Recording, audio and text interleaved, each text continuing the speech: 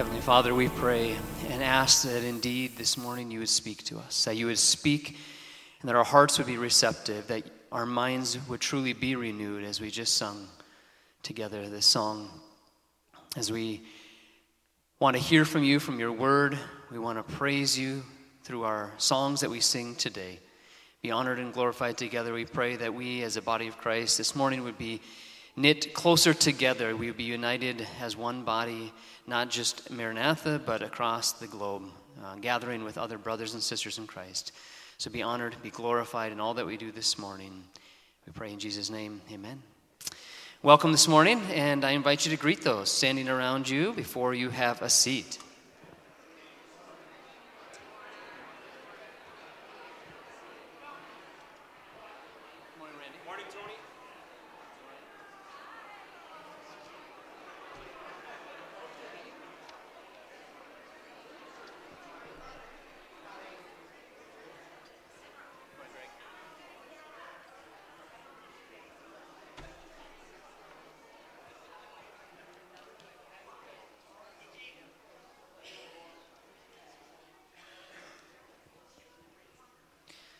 Someday we might have to have just like a 20-minute long greeting time at the start. Just give you guys a chance. Yeah, I heard an amen. Yeah, there, yes. Well, welcome. I'm Pastor Tony. I get to work with the youth here at Maranatha. We are glad that you're with us this morning. As a reminder, we have little yellow sheets. If you are new or visiting with us, and you don't mind filling that out, you can drop it in the offering box right between the doors on the way out so we can connect with you and get you connected with the church as well. We have a few announcements this morning. National Day of Prayers this week, and that is, you're going to have two options. If you are more in the Barron area or have time in the middle of the day where you want to jump in on that, noon to 1 p.m. at First Baptist Church in Barron, and then there's another option at 6:30 to 7:30 p.m. at World Harvest Church here in Rice Lake. So that's this Thursday, a National Day of Prayer, a time where churches, Christians around the community come together and lift up the needs of our local community as well as our state and our country and our world. So join us with that for that if you can. We have our Maranatha Spring Cleanup happening, and that's starting officially next Saturday, this coming Saturday, May 6th, but doing it a little differently this year where it's not just a one-day event. If Saturday doesn't work for you, you can still sign up. We would still be glad to have your help and come when you can, particularly through that next week. So May 6th through Friday, May 12th is kind of the main time frame. We're looking for people to come. So whenever your schedule allows, but you can sign up at the desk in the lobby out there. There's a bunch of projects that are listed, and you can select which ones would be a good fit for you or your family. You can come. Yesterday I was here for an event, and I peeked out, and I saw some suspicious individuals out cleaning up our yard. So thanks to the Schiltz for that. There's other things that have been happening around already, so a little bit of cleanup. So sign up for that if you can. A lot of projects. We are blessed with a huge facility, and we can use help getting it freshened up after a long, hard winter. Next Sunday, May 7th, we have this event that we've been talking about for a few weeks or a few months maybe even already, but Spiritual Advance Directive. So not maybe the most fun event you want to think about, but the end of our life will come for each of us, and it is a blessing to your family to have a plan in place for that. So if you want help with that, as Pastor Cody and I, and I'm not sure who else might be helping with that, but for the two of us for sure, we'll be helping guide you through a process of just asking some questions to think through some things that you might want to be as a part of your funeral service, favorite songs that you want, or just things so that when that time comes, your family will know, and so they don't have to be arguing and fighting and trying to figure out all of that while they're grieving. So if you want to sign up for that, sign up today at the welcome desk. That's at noon next Sunday in the fellowship hall, and lunch will be provided. A few weeks ago, we had our youth retreat, our spring retreat, out at Arrowhead Bible Camp. We did that together with a few other churches, and we had a great time out there. The speaker was Johnny P. from the FCA, the Fellowship of Christian Athletes, and the theme was on being whole in Christ. And he kind of asked this question: are you just filling your life with things, or are you finding true fulfillment in Christ? And so that was kind of one of the big questions he was wrestling through and helping us think through. Huge thanks to the worship team that came out on Friday night. We had a group that came out and led like an hour of worship and prayer time for us as we kicked off that event out at Arrowhead.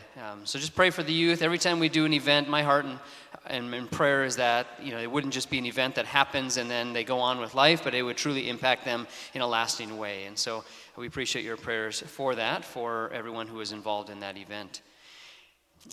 And then our final announcement is our celebration. So last week we celebrated one family that are some of our newer members, and we have another family to welcome and celebrate. We've officially welcomed them a while back, but we have their answers to some of the questions that I had asked before. So we have Maurice, Gina, and Adriana Peterson, and we're welcoming them as Maurice and Gina as official members. They've been attending Maranatha since August 21st. Gina works outside the home as a registered dental hygienist, and Maurice is a stay-at-home father that dairy and crop farms, and so plenty busy there, right? Gina likes to craft, bake, boat, and be with family and friends, enjoying good food or good conversation, and Maurice enjoys watching movies, kayaking, driving tractor, and a new interest as of last year was rock climbing. So Pastor Cody took them out rock climbing, and that's a new hobby that he enjoys. So maybe we'll get in on that again this summer. In terms of a dream vacation, Gina said a dream vacation would be a hot air balloon ride over the Serengeti during migration. So again, we're going to pass another extra offering plate like last week to get these families on their trip. Maurice, he said it's hard to pick between Israel, Poland, and Scotland. Those are a few places he'd love to visit. And then when I asked about favorite scripture or Bible verses, Gina said favorite Bible stories would be the creation account and also the story of the Samaritan woman at the well. And Maurice's favorite is the creation account as well, but then also the story in Daniel 3 where some young men get thrown into a fiery furnace for their faithfulness to God. And when I asked a question about, have you gotten plugged in somewhere using your gifts to bless the church, or are there areas where you're maybe interested in getting plugged in? And Gina said that she's been a leader in the kindergarten group with Awana, and Maurice has some interest in possibly helping with groundskeeping. If you can, I added the second part in, but if you can figure out how to get those cows to milk themselves, you would love to maybe help out a little more with things around here. But and then the last question they asked is just something unique, fun, interesting about you, as we are trying to help people get to know each other in the body of Christ here at Maranatha. And something unique about Gina is that she seems to know lyrics to many songs and movies, and you may find her quoting them at random. And Maurice enjoys doing impressions of movie characters such as Mickey Mouse, Bane, and Yogi Bear. So I think it looks like we may have found our entertainment for next year's Valentine's event. So Justin, mark that one down, okay? And we're glad to have all of our Maranatha families as part of it, but especially those who are officially going through that process. And many people who go through the membership process, they've already been a part of our church family. We've considered them family for a long time. But it's wonderful to welcome them in officially. And following one of the other times that we announced this, I had some people come up and say, hey, when's the next membership class? So if you are interested in going through that process, even just to kind of check out and learn more officially about our theology, what we hold to as a church, just our history as a church, there's no commitment to become a member by going to the membership class. But if you are interested, let us know. We don't have a date scheduled yet, but when we have kind of a core group interested in that, then we'll schedule a time where we'll do another membership class. And you can talk to one of the pastors or contact Carmen in the office for that. And I would like to welcome Pastor Cody. I don't know if you've met him before, but he's been busy the last few weeks, and so we welcome him back up into the pulpit. Thank you, Pastor Cody. Thank you.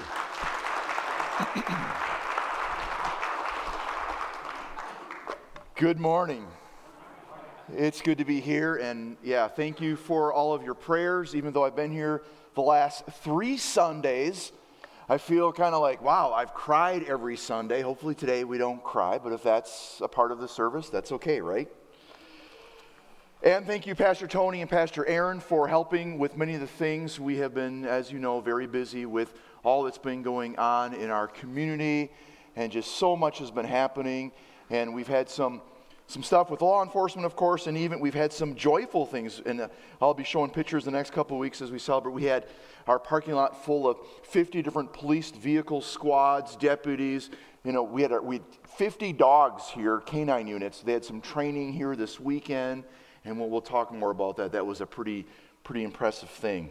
So it's good to be here, and I'm excited today to not only just get back in the pulpit and preach, because I love doing this, but this is a special topic that we've been talking about for a bit as we're at the end of Mark, the Gospel of Mark. So even get your Bibles ready, go to Mark 16.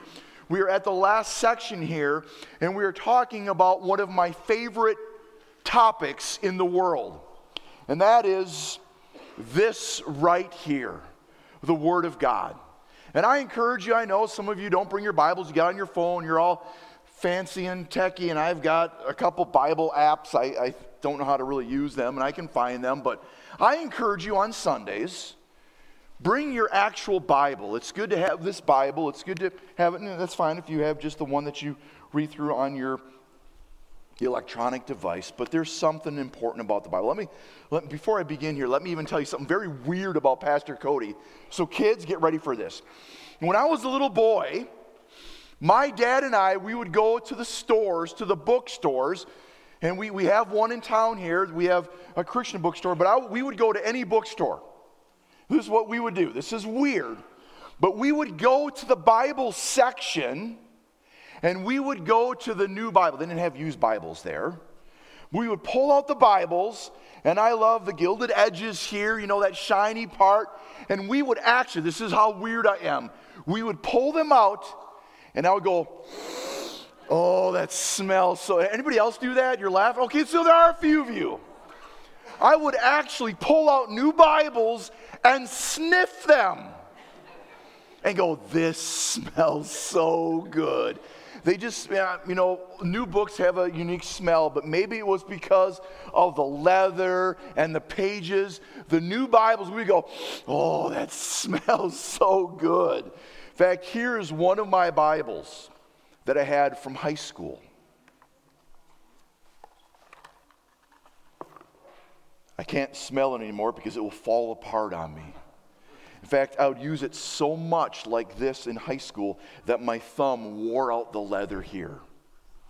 The New Testament is falling apart because I'd go around to every classroom sharing the good news of Jesus. This, when I first got it, I sniffed it and it smelled good. Or as one of the prophets in the Old Testament, your word is so good, I ate it. Well, he didn't actually eat it. But this is precious, right?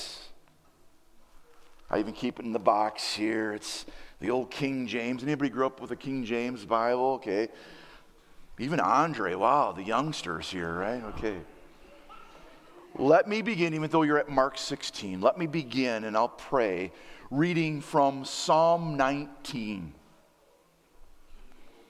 The first part talks about the beauty of God's great creation. It speaks of its glory. This natural revelation that God has given us throughout creation. We see the beauty of God. But then, verse 7. Man, I said I wasn't going to cry, but this may make it happen here. Psalm 19, verse 7. The law of the Lord is perfect, reviving the soul. Amen. The statutes of the Lord are trustworthy, making wise the simple. The precepts of the Lord are right, giving joy to the heart. The commands of the Lord are radiant, giving light to the eyes. The fear of the Lord is pure, enduring forever. The ordinances of the Lord are sure and altogether righteous. They are more precious than gold, than much pure gold. They are sweeter than honey from the comb. By them is your servant warned, and in keeping of them there is great reward. Who can discern his errors? Forgive my hidden faults. Keep your servant also from willful sins. May they not rule over me. Then I'll be blameless and innocent of great transgression. Then verse 14. May the words of my mouth and the meditations of my heart be acceptable in thy sight, O Lord, my strength, my rock, my redeemer. Amen. This is precious. Let's pray. Father God, I thank you for your word. It is faithful. It is true. It is so good for the soul. And for me, I know these past 3 weeks, there is no conceivable way I could have made it without your word. My fingers have been deep in these passages. You have sustained me by the beauty of your word. And I ask that you guide us this morning as we finish our series here in the Gospel of Mark. We're going to take a little bit more time, maybe a little different than most of our sermons. We're going to do a lot of study and we're going to dig into this. So guide us. This might answer a lot of questions we've had kind of pondering about our Bibles and how we've got them. So Spirit, guide us, we pray. In Jesus' name, amen. Amen. Amen. All right, so get your Bibles, go to the end of Mark. Mark chapter 16, looking at verse 9. Now, if you notice in your Bibles, right before verse 9, unless you have an older King James like I grew up with, they don't have this, but notice that there's something there. For instance, it says, the most reliable and early manuscripts and other ancient witnesses do not have Mark chapter 16, 9 through 20. How many of you have that in your Bibles? Just raise your hand. So you see that, okay. So the earliest manuscripts do not contain verses 9 through 20. So what is this about? Why do we even have this then if it's not in the original that we know of? Or if you recall, we dealt with this in Mark chapter 9. A textual issue where verses 44 and 46, if you quickly go to Mark chapter 9, verses 44 and 46 aren't even there. And I said they're the easiest verses to memorize in the Bible. In the best ancient, reliable, early manuscripts, there is no 44 and 46. Where did they go? And we saw there that this was a quote from the Old Testament, verse 48. And a scribe later inserted that quote with each of the other phrases before that to make it bring a more poetic flow to this. So what do we do with these issues? When you see something in Scripture, there's a note saying, hey, just so you know, this wasn't included. Or are there errors in the Bible? Or we can ask this question, can we truly trust the Bible? Yes, we can. So today we're going to answer these questions and do a little history on how we got our Bible. So I even thought about maybe putting pieces of paper in front of all of you so you can take notes. Take notes if you can. These notes, again, these will be online for you this afternoon when we get our sermon up there. Those are available for you. We're going to do a little church history as I work through. I got a table full of stuff here. And much of this is called textual criticism. In fact, in grad school, where Tony and I went to, Trinity Evangelical Divinity School, we did textual criticism. And I tell you, most of us students were like, this is so boring. But it's very important. In fact, as we do this, this is kind of like school today for you. So a little side note, as you have students, if you have children, and we're talking about school, we've got a slide here of some of the schools that we have available. And we're going to have a print of, just the last couple of weeks I've been unable to, we're going to have just a paragraph for each of these schools. So we've got some schools around. We've got the Ascension Academy. And if you have interest in that, that is a Christian school that's in the Cumberland area. You can talk to John Peterson over there. Again, in a couple of weeks, we'll have phone numbers and paragraphs for you if you want to do that. If you're feeling like, you know what, I want to get my kids involved in a Christian school. Then we also have the CC, Classical Conversations, that meets here once a week. And Renee's the contact for that. If you homeschool, that can be a part of that. Or you can just be a part of the CC network that we have. And we also have Moving Mountains. And I think that's Elizabeth Bukestead is the person to contact like with that. So we'll have information about that. Like for us as parents, we homeschooled for a while, and then we realized for us, for our family, let's get our kids in the public school to be a light in that school. So there's many options that you have. Since we're talking about study in school, we'll have those for you in the next couple weeks.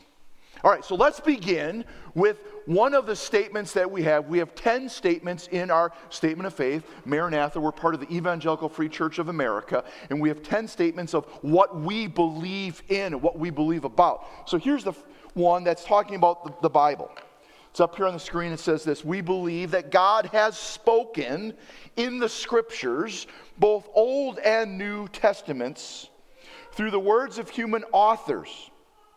As verbally inspired Word of God, the Bible is without error in the original writing. So that's the first part of one of our statements. So what I want to do is I want to unpack that.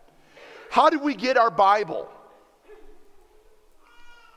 And we're going to talk a little bit about here Bible origins and content that we have within our Scripture. So let me begin with this. The only way that we can know God isn't by our effort. It's how God reveals himself to us, okay? So the only way that we can know God is how God reveals himself to us. And he has chosen to reveal himself in very specific ways. God discloses things about himself that we could not understand, and he does it through what we would call general revelation and special revelation. General revelation would be stepping outside and seeing the beauty of creation. And anyone that could see creation and set aside maybe some of their thoughts and just realize, God, all right, there's got to be a creator. This just did not happen. And we have a lot of passages that talk about that. But there's also special revelation, where God reveals himself in a special way. And there's two primary ways that he has revealed himself. The two primary ways are the Word of God, and secondly, when the Word of God took on flesh in Jesus, right? John chapter 1. So those are the two primary ways in which God's special revelation has revealed himself. The Word of God, and secondly, when the Word of God took on flesh. And this is not just a book. Yes, this is actual leather, and this is actual paper. It didn't come down from heaven. I don't need like special golden sunglasses to read this and understand that, as some religions have in their religious books that are false. This is a book, but it's also divine. So let me talk a little bit about inspiration. The Bible has a divine element to it. So take your Bibles and let's go to 1 Timothy.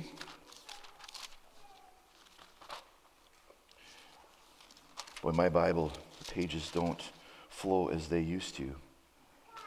Sorry, 2 Timothy. Did I say 1 Timothy? Yeah, I got that, 1 Timothy. Sorry about that. 2 Timothy chapter 3. This is a passage that we have our kids memorize in Awana, and we had awards night. And I'm also proud of all the kids that memorize different verses, and I encourage you kids and adults, memorize. I'll begin with verse 15. 2 Timothy chapter 3, verse 15. And how from infancy you have known the Holy Scriptures. And again, our church is all about this book. We want our kids to know this. This is a guide to them. So from infancy, you have known the Holy Scriptures, which are, here's one of the main purposes of Scripture, which are able to make you wise for salvation through faith in Jesus Christ. Now to this famous verse that we have, 2 Timothy chapter 3, verse 16. All Scripture is God-breathed and useful for teaching, rebuking, correction, and training in righteousness, so that the man of God may be thoroughly equipped to do every good work. So the Holy Spirit guided the writers of the Bible to write down exactly what God wanted them to write down. So Scripture is God-breathed. So I'm going to do a weird illustration here. Let me run over here. So it's kind of like this. I'm going to lift this, or God, oh, it's not, the screen's there. Okay, if you would breathe on glass, in Wisconsin, most of the time it kind of frosts up because it's cold outside. You would see that moisture. It's God-breathed, but if I wrote happy, the word happy on there, you would notice that's my handwriting. I write in all capitals all the time, except when I write the Chicago Bears, the B is lowercase, but that's a different topic. It's God-breathed. It's got that divine element, but it also has a human element. Listen to 2 Peter chapter 1, verse 21. For prophecy never had its origin in the human will, but prophets, though human, spoke from God as they were carried along by the Holy Spirit. This is not just a divine element, there's also a human element. So each writer has their unique way of writing. If I wrote the word happy, I'd breathe on glass, you'd see happy, it would be all in capitals and just very simple. If Pastor Aaron wrote it, it might be different. It might have a little, his style to it. So there's the human element to it. And this was not a dictation, but it was verbally inspired, as they wrote according to their own styles and personalities, while the Spirit influenced their choice and his choice of words. God spoke through the words of human authors. And this inspiration extends to the actual words. So actually, these are divine words that God, and all parts of the Bible, which are equally of divine origin and equally authoritative. So all of Scripture is God-breathed. That's inspiration. Or another way of saying this is that the Bible is inerrant. That means without error. It has no errors in it. So back in the early 80s, a committee of evangelical scholars got together. I think it was even in the Chicagoland area. One of my professors, a couple of my professors were a part of this, and they wrote a definition of inerrancy. It's up here. When all facts are known. Let me just pause there. A lot of times if I talk to skeptics or people who don't trust this, they go, oh, how can you believe this book? It's put together by a bunch of people, and it's been changed so many times. Kind of like the telephone game. I'm like, no, it's not like that. In fact, I don't just blindly go, oh, this is the Word of God, and trust it completely in every word. This has been through the rigorous work of understanding, and we'll talk about the manuscripts. We treat this as though you would treat any other ancient document to find out, is this truly real and trustworthy? So when all facts are known, through the study, through the manuscripts, through textual criticism, the Scriptures in their original autograph, so each of the documents, when Paul wrote his letter to the Romans, that is considered the original autograph, his original writing. So the original autographs, and properly interpreted, will be shown to be wholly true in everything that they affirm, whether that has to do with doctrine or morality or with social or physical or life sciences. This here is totally true, period. One of the problems happens is when people go, well, there's a lot of errors, and look at the end of Mark chapter 16. We're not sure of that. So let's just say there's some errors in the Bible. When you begin to do that, that is very, very dangerous. So let's talk about the original autographs or the original writings and the interpretation of that. So the Bible has been written in two languages. I've got my books here. So this is my Hebrew Bible, okay? My Hebrew Bible doesn't start here. That's the end. Hebrew's written for us backwards, so it begins here. Here's Genesis, and it goes through. So here is my Hebrew Bible. The Old Testament was written in Hebrew, whereas the New Testament, here's mine, the UBS 4th edition, this is written in Greek. So those are the two languages that the Bible's written. There are some parts that are Aramaic, because that's what they spoke. God inspired both the writing and the writers of the original autographs. Though we don't have the original autographs today, the copies that we have are very accurate. Which again, that's a whole different study. If you got questions about that. If you, even today, you're like, I want to know, here's formation of the Bible, Bible translations, one Bible, many versions. If you want to borrow these books, these are great studies. We don't have the original autographs, the original writings, but what we have through study, through science, through church history, through what some of the church fathers quoted in the 1st and 2nd centuries, we realize what we have through the Dead Sea Scrolls. That's a whole different topic of study. That verified. We pulled out these Dead Sea Scrolls and we're like, man, these match exactly. This is amazing. What we have is trustworthy. So let me, as simplified as I can, this could be a whole hour's worth of study. Let me do this as quick as I can, give you an understanding of how we got our Bible. So in the 1st century, we have the original autographs that were written down, letters, or what we call books of the Bible. Those are written down to meet the needs of the early church.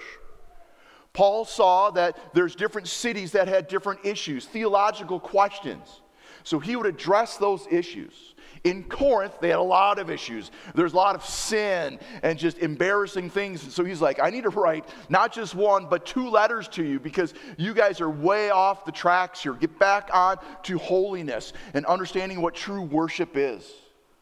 Or Galatians, written to people saying, yeah, we're a bunch of Jewish people that are trusting Jesus. Now we got Gentiles. Well, they got to follow the Old Testament law. And he's like, no, time out here.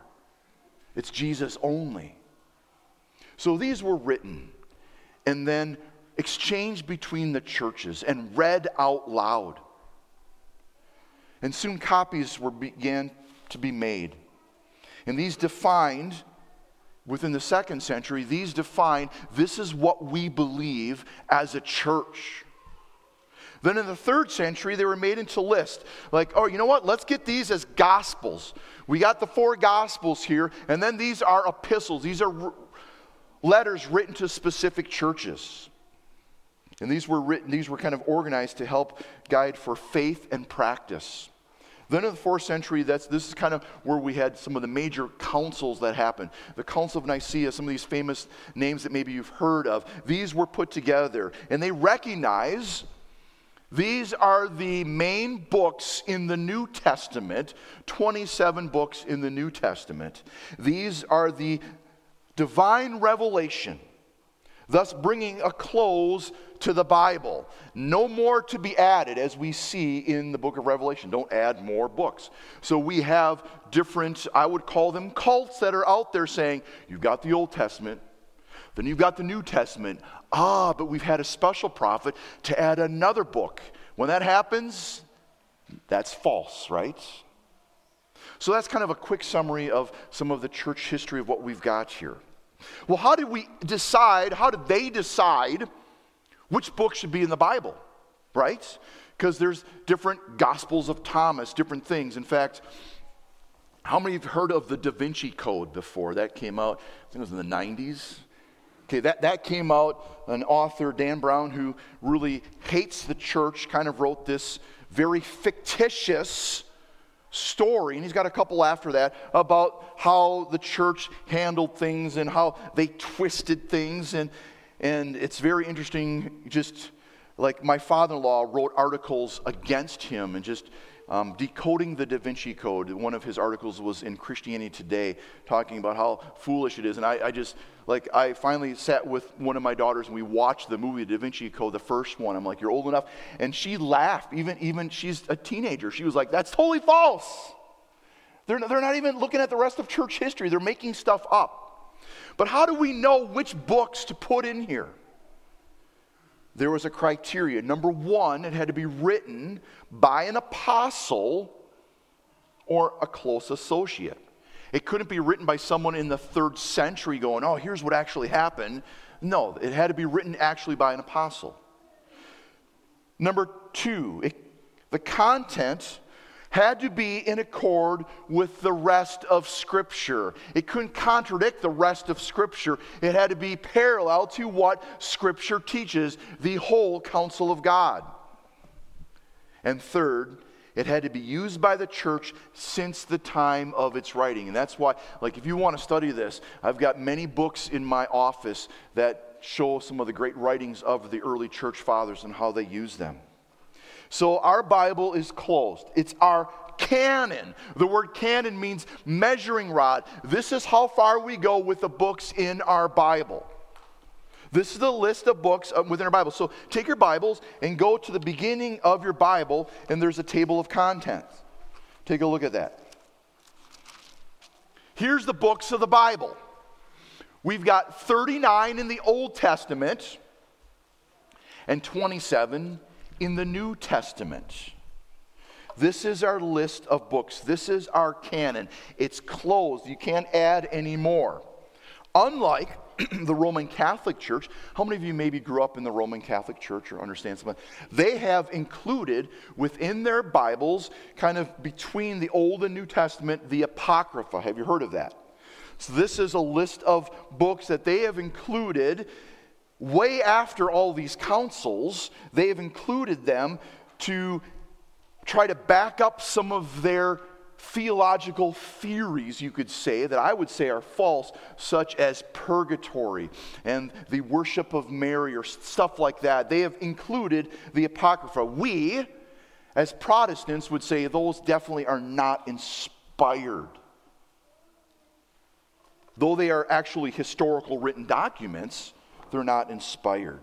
So that's a little bit about the original autographs and the interpretation of that. So let me now move to Bible translations. Right now I'm just unloading a lot of stuff for you here. Bible translations. Often I get asked as a pastor, what's the best translation to have? Early translations. Again, let me just give you a little history here.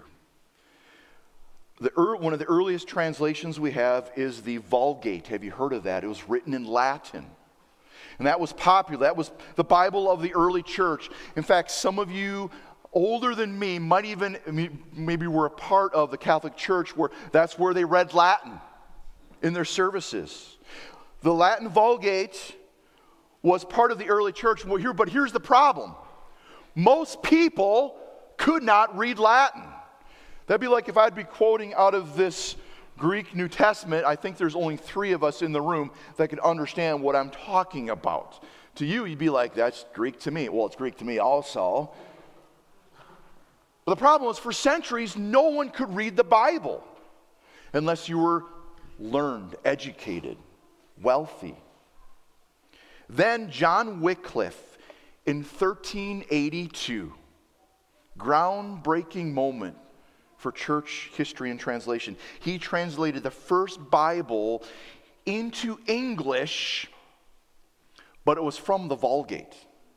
So there's a little problem there. The Vulgate was translated from the Greek and Hebrew. He's not going back to the original sources. He's translating from the Vulgate. So Wycliffe translated the first Bible into English. And I would encourage you, if you have a heart for missions, let me know. I'll let you know of a couple Wycliffe missionaries that we support because they're out translating in different areas and regions, letting people know of the Word of God. Then in 1526, William Tyndale, he translated the first Bible into English from the Hebrew and Greek. So you've got Wycliffe and then Tyndale. These are famous names that maybe you've heard of. Then, in 1611, you got the Reformation happening. Again, this kind of spiritual, cultural dissonance between the church and then Martin Luther, Calvin, Zwingli, all these guys started the Reformation. And out of that, the church kind of splintered off into different aspects, where the Catholic Church went one way and the Protestant Church went another way. During that time, in England, King James, 1611, he decided, let's get a Bible in English as quick as we can. This is all happening fast. So the King James was put together very quickly, and it's called the Textus Receptus. I have a copy of the Greek translation that they used. And what they did is they got this together quick, which isn't the best way to do. And so here's my example. What they did is they got the manuscripts, as many as they could. Here's 2 piles here. And they were like, okay, in this pile, which is a lot of manuscripts, these are just old sermon notes of mine and stuff. They're not actual manuscripts. Compared to this pile, they would say, okay, this verse here says it this way this many times, where this verse says it this way and is maybe, missing a couple words. So we're going to go with the greatest amount. The most wins compared to the less, right? That's what King James did. But the problem was, these are the most earliest, most reliable manuscripts, where these were centuries after, which I'll talk in a moment. Modern translations. Language changes often. And it's okay to say this, it'll be on the video here. What was gay 100 years ago is not gay today, right? That word has drastically changed. And it's interesting, in the school systems right now, language, they say, changes. Our English, American language changes every 20 years. That's probably one reason why they keep making more textbooks, or maybe it's because they can make more money. Anyways, so it changes all the time. For instance, in the King James, Jesus says, suffer the little children to come to me. How many of you want our little children to suffer? Not, right? Well, suffer meant something totally different in Shakespearean language. In fact, to understand the King James today, you have to have a college degree and understand language a little bit more. Let me give you an example here. One of my favorite ones I like to is Proverbs chapter 5, verse 15. Take a look at this. So in the King James, it says this: drink waters out of thine own cistern. If I would go to Awana and say, drink waters out of thy own cistern, I think probably none of the kids would know. What's a cistern? My sister? What? How many know what a cistern is? A few of you, okay.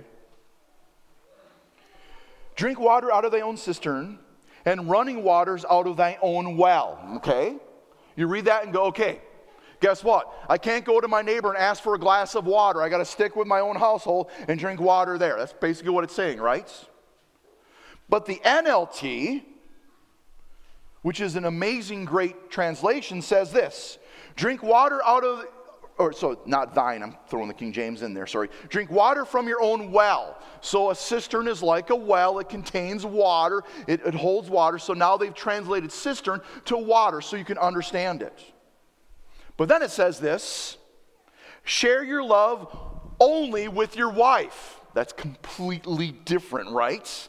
The Hebrew word ahav is not in there, which is love. The Hebrew word isha is not there, which is for wife. Those words are, what right do they have to totally change the words? But notice, there's a little note there. C point D, I think it is, or alpha, or there's A or whatever it is. See this note at the bottom of your Bibles. And they'll say, in the original, it says, drink water out of your own well. What the editors of the NLT realized is, oh, you know what? This was a Hebrew idiom. A Hebrew idiom is a phrase that we use that maybe in 50 years from now they don't understand. For instance, if I say, my wife is hot, you know exactly what I'm talking about. It's not that she has a temperature. It's not that she just ate spicy food. She's, ay caramba, hot. You're right, okay? That's an English idiom. And 100 years from now, they might be going, what does that mean? Running waters from thy own well. Well, what does that mean? Well, if you look at Proverbs chapter 5, if you even go to your Bibles right now, the heading of it is adultery. Stay away from adultery. That's saying, guess what? Don't go to your neighbor and get satisfaction from that wife. Stay true to your wife. Amen? Don't mess around. You should only get the life and satisfaction from your wife, not from your neighbor's wife. Share your love only with your wife. Don't be drinking over there. So words change. That's why we have different translations. This is very important to say too. No translation explicitly translates every word. The meaning of every word must be translated.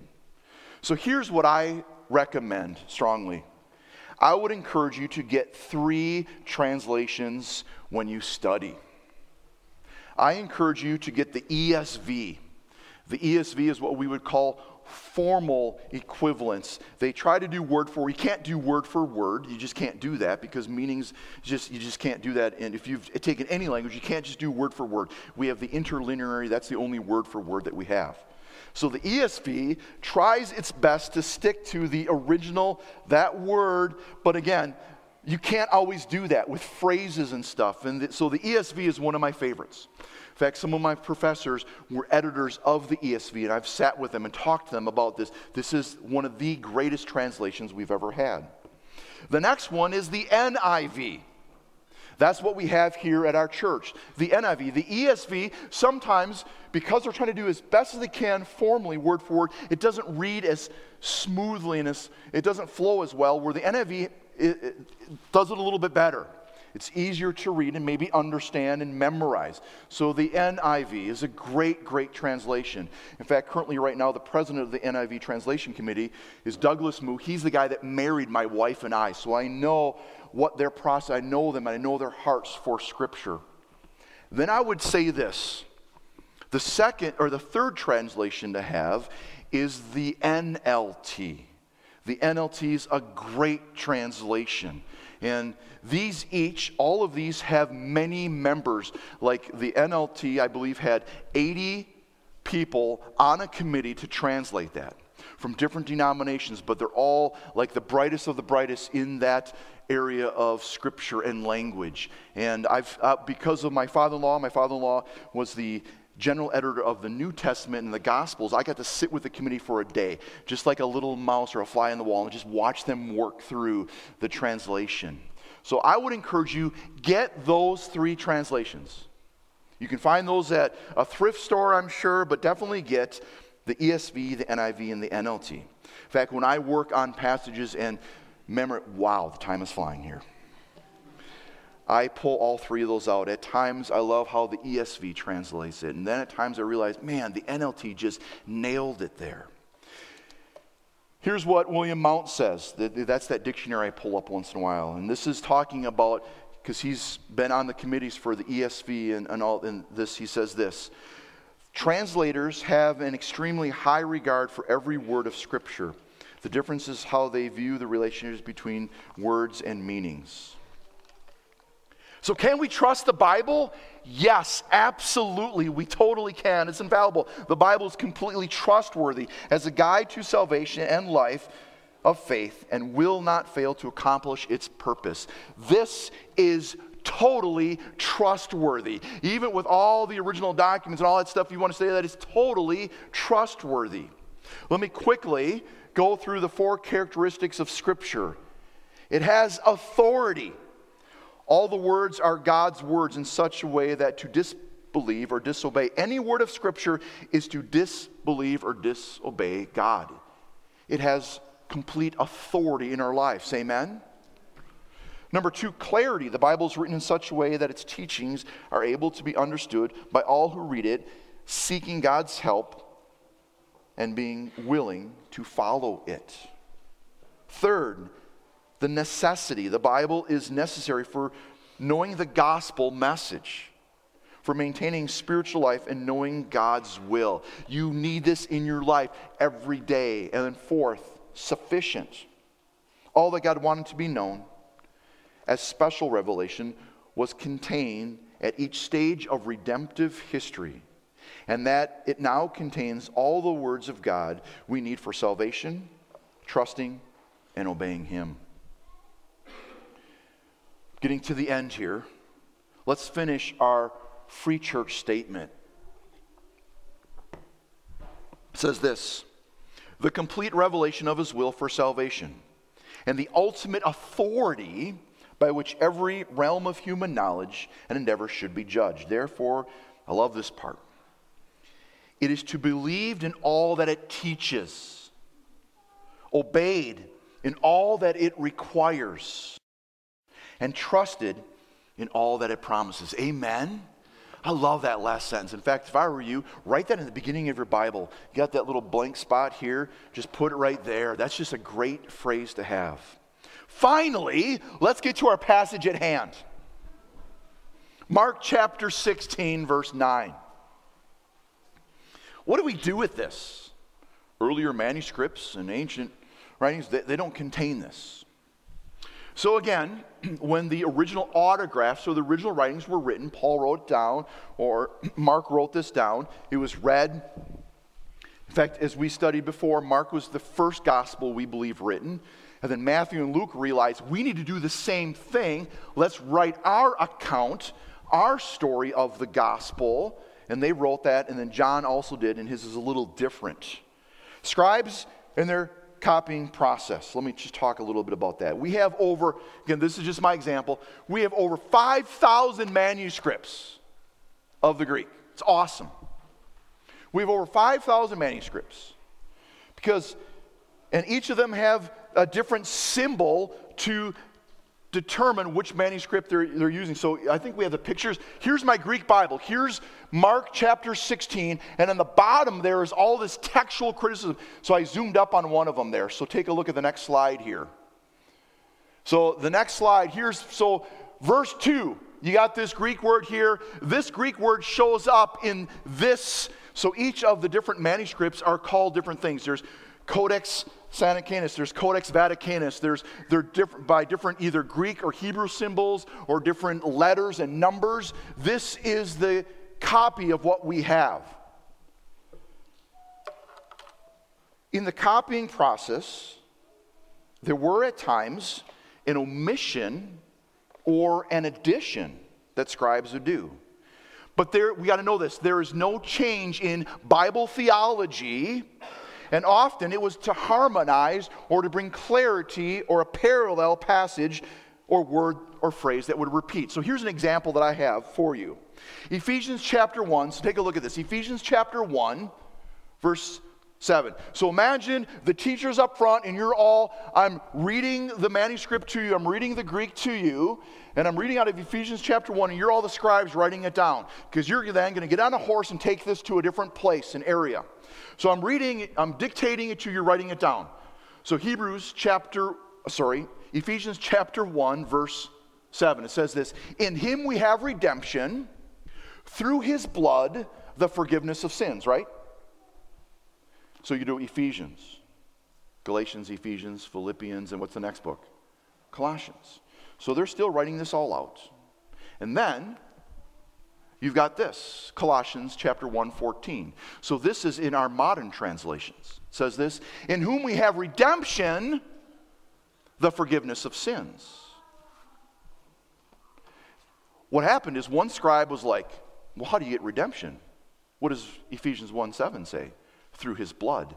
So it's interesting, in the King James, Colossians chapter 1 verse 14 says, in whom we have redemption through his blood, the forgiveness of sins. So one scribe added that, and in my opinion, unfortunately, that one got to be a popular one, and soon a lot of manuscripts had Colossians 1:14 saying, in his blood, which isn't theologically wrong at all.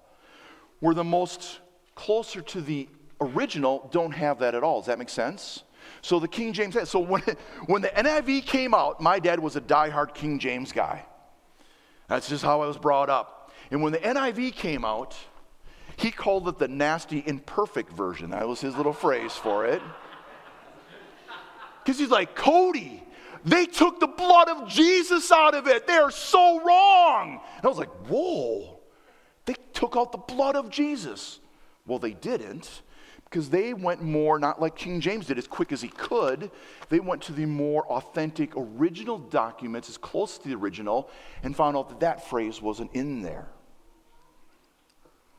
So we have copies that are amazing, true to the source, made by fallible hands put together. That's why I encourage you, those three, the ESV, NIV, and NLT, get those. There's some that I wouldn't call a translation, like the Message Bible, I wouldn't really call a translation because it's one guy, and I'll call that a paraphrase. Or there's a new one called the Passion. I don't know if there was even a committee that put that together. I trust ones that are, like, again, the NLT was 80 scholars, 12 years working on it. It's trustworthy. It's not some empty academic exercise where they said, oh, let's just translate this. We believe that God protected his word. Amen? So to Mark chapter 16, the longer version. In the 2nd century church fathers, Irenaeus, Justin Martyr, they talked about these verses that we don't say was in the original. A few centuries after, scribes included it as the words. And a couple centuries I think it was in the 5th century, one of the scribes said, this may not be part of the original from Mark's hand. So I align with many to say that this ending most likely is not from Mark's original hand. 2 reasons why. The best and most reliable manuscripts, not the most popular and that which we have the most of, do not contain the longer ending, and that's like Codex Vaticanus, Codex, all the different, the most reliable ones we have don't contain that. Number 2, it does not contain Mark's style of writing and use of words. Mark uses, like in the longer ending there's words that Mark never used in his gospel and are very different from Mark's style of writing. For instance, when you look at my sermon notes, they're very different from Pastor Tony's sermon notes. So many believe that that's not originally from Mark's hand. Whether it was or not, this is important, we lose nothing of our faith. Mark ends, I believe, at chapter 16, verse 8, and that's where Mark stopped. And it's the only gospel that doesn't talk about what happened after all this. The other gospels started talking about the post-resurrection. And I believe that, and then someone added, well, let's add to Mark so they're not just ending with, the women were afraid and they left. Let's tell more about the Great Commission. And most likely someone added Mark 9 through 20 as a text, lacking the appearance of Jesus after the resurrection, to make it look like the other 3 gospels. Where's Jesus after this? And this passage here is a part of our Bibles and a great time to learn, as we did today, about the trustworthiness of this Bible. Amen? Let me end with this. Here is what we will end with. If you have the longer ending or not, Jesus still purchased our freedom. Amen? And yes, the tomb is still empty. And we can be certain of that. God's promises are true and faithful and trustworthy. And what we have here is a beautiful Word of God. Amen? Let's pray. Father God, I thank you for the Word of God. It is faithful, it is true, it is good. And maybe the next time I'm at a store, I'm going to sniff another Bible. Maybe late tonight when everyone else is sleeping, I'm going down to my little room where I study the Bible. I'm just going to soak in. It's sweeter than honey. It's more precious than gold. And your word is the final authority. May my will give into it. May I obey it. May I trust it. May I proclaim it from my lips. We are thankful for those who study your word, scholars who continue to defend the inerrant word of God, because there's many in evangelicalism that are just kind of throwing that to the side. We stand on your promises. You are faithful and true and good. And this we pray in Jesus' name. Amen. Stand and join us in our last few songs.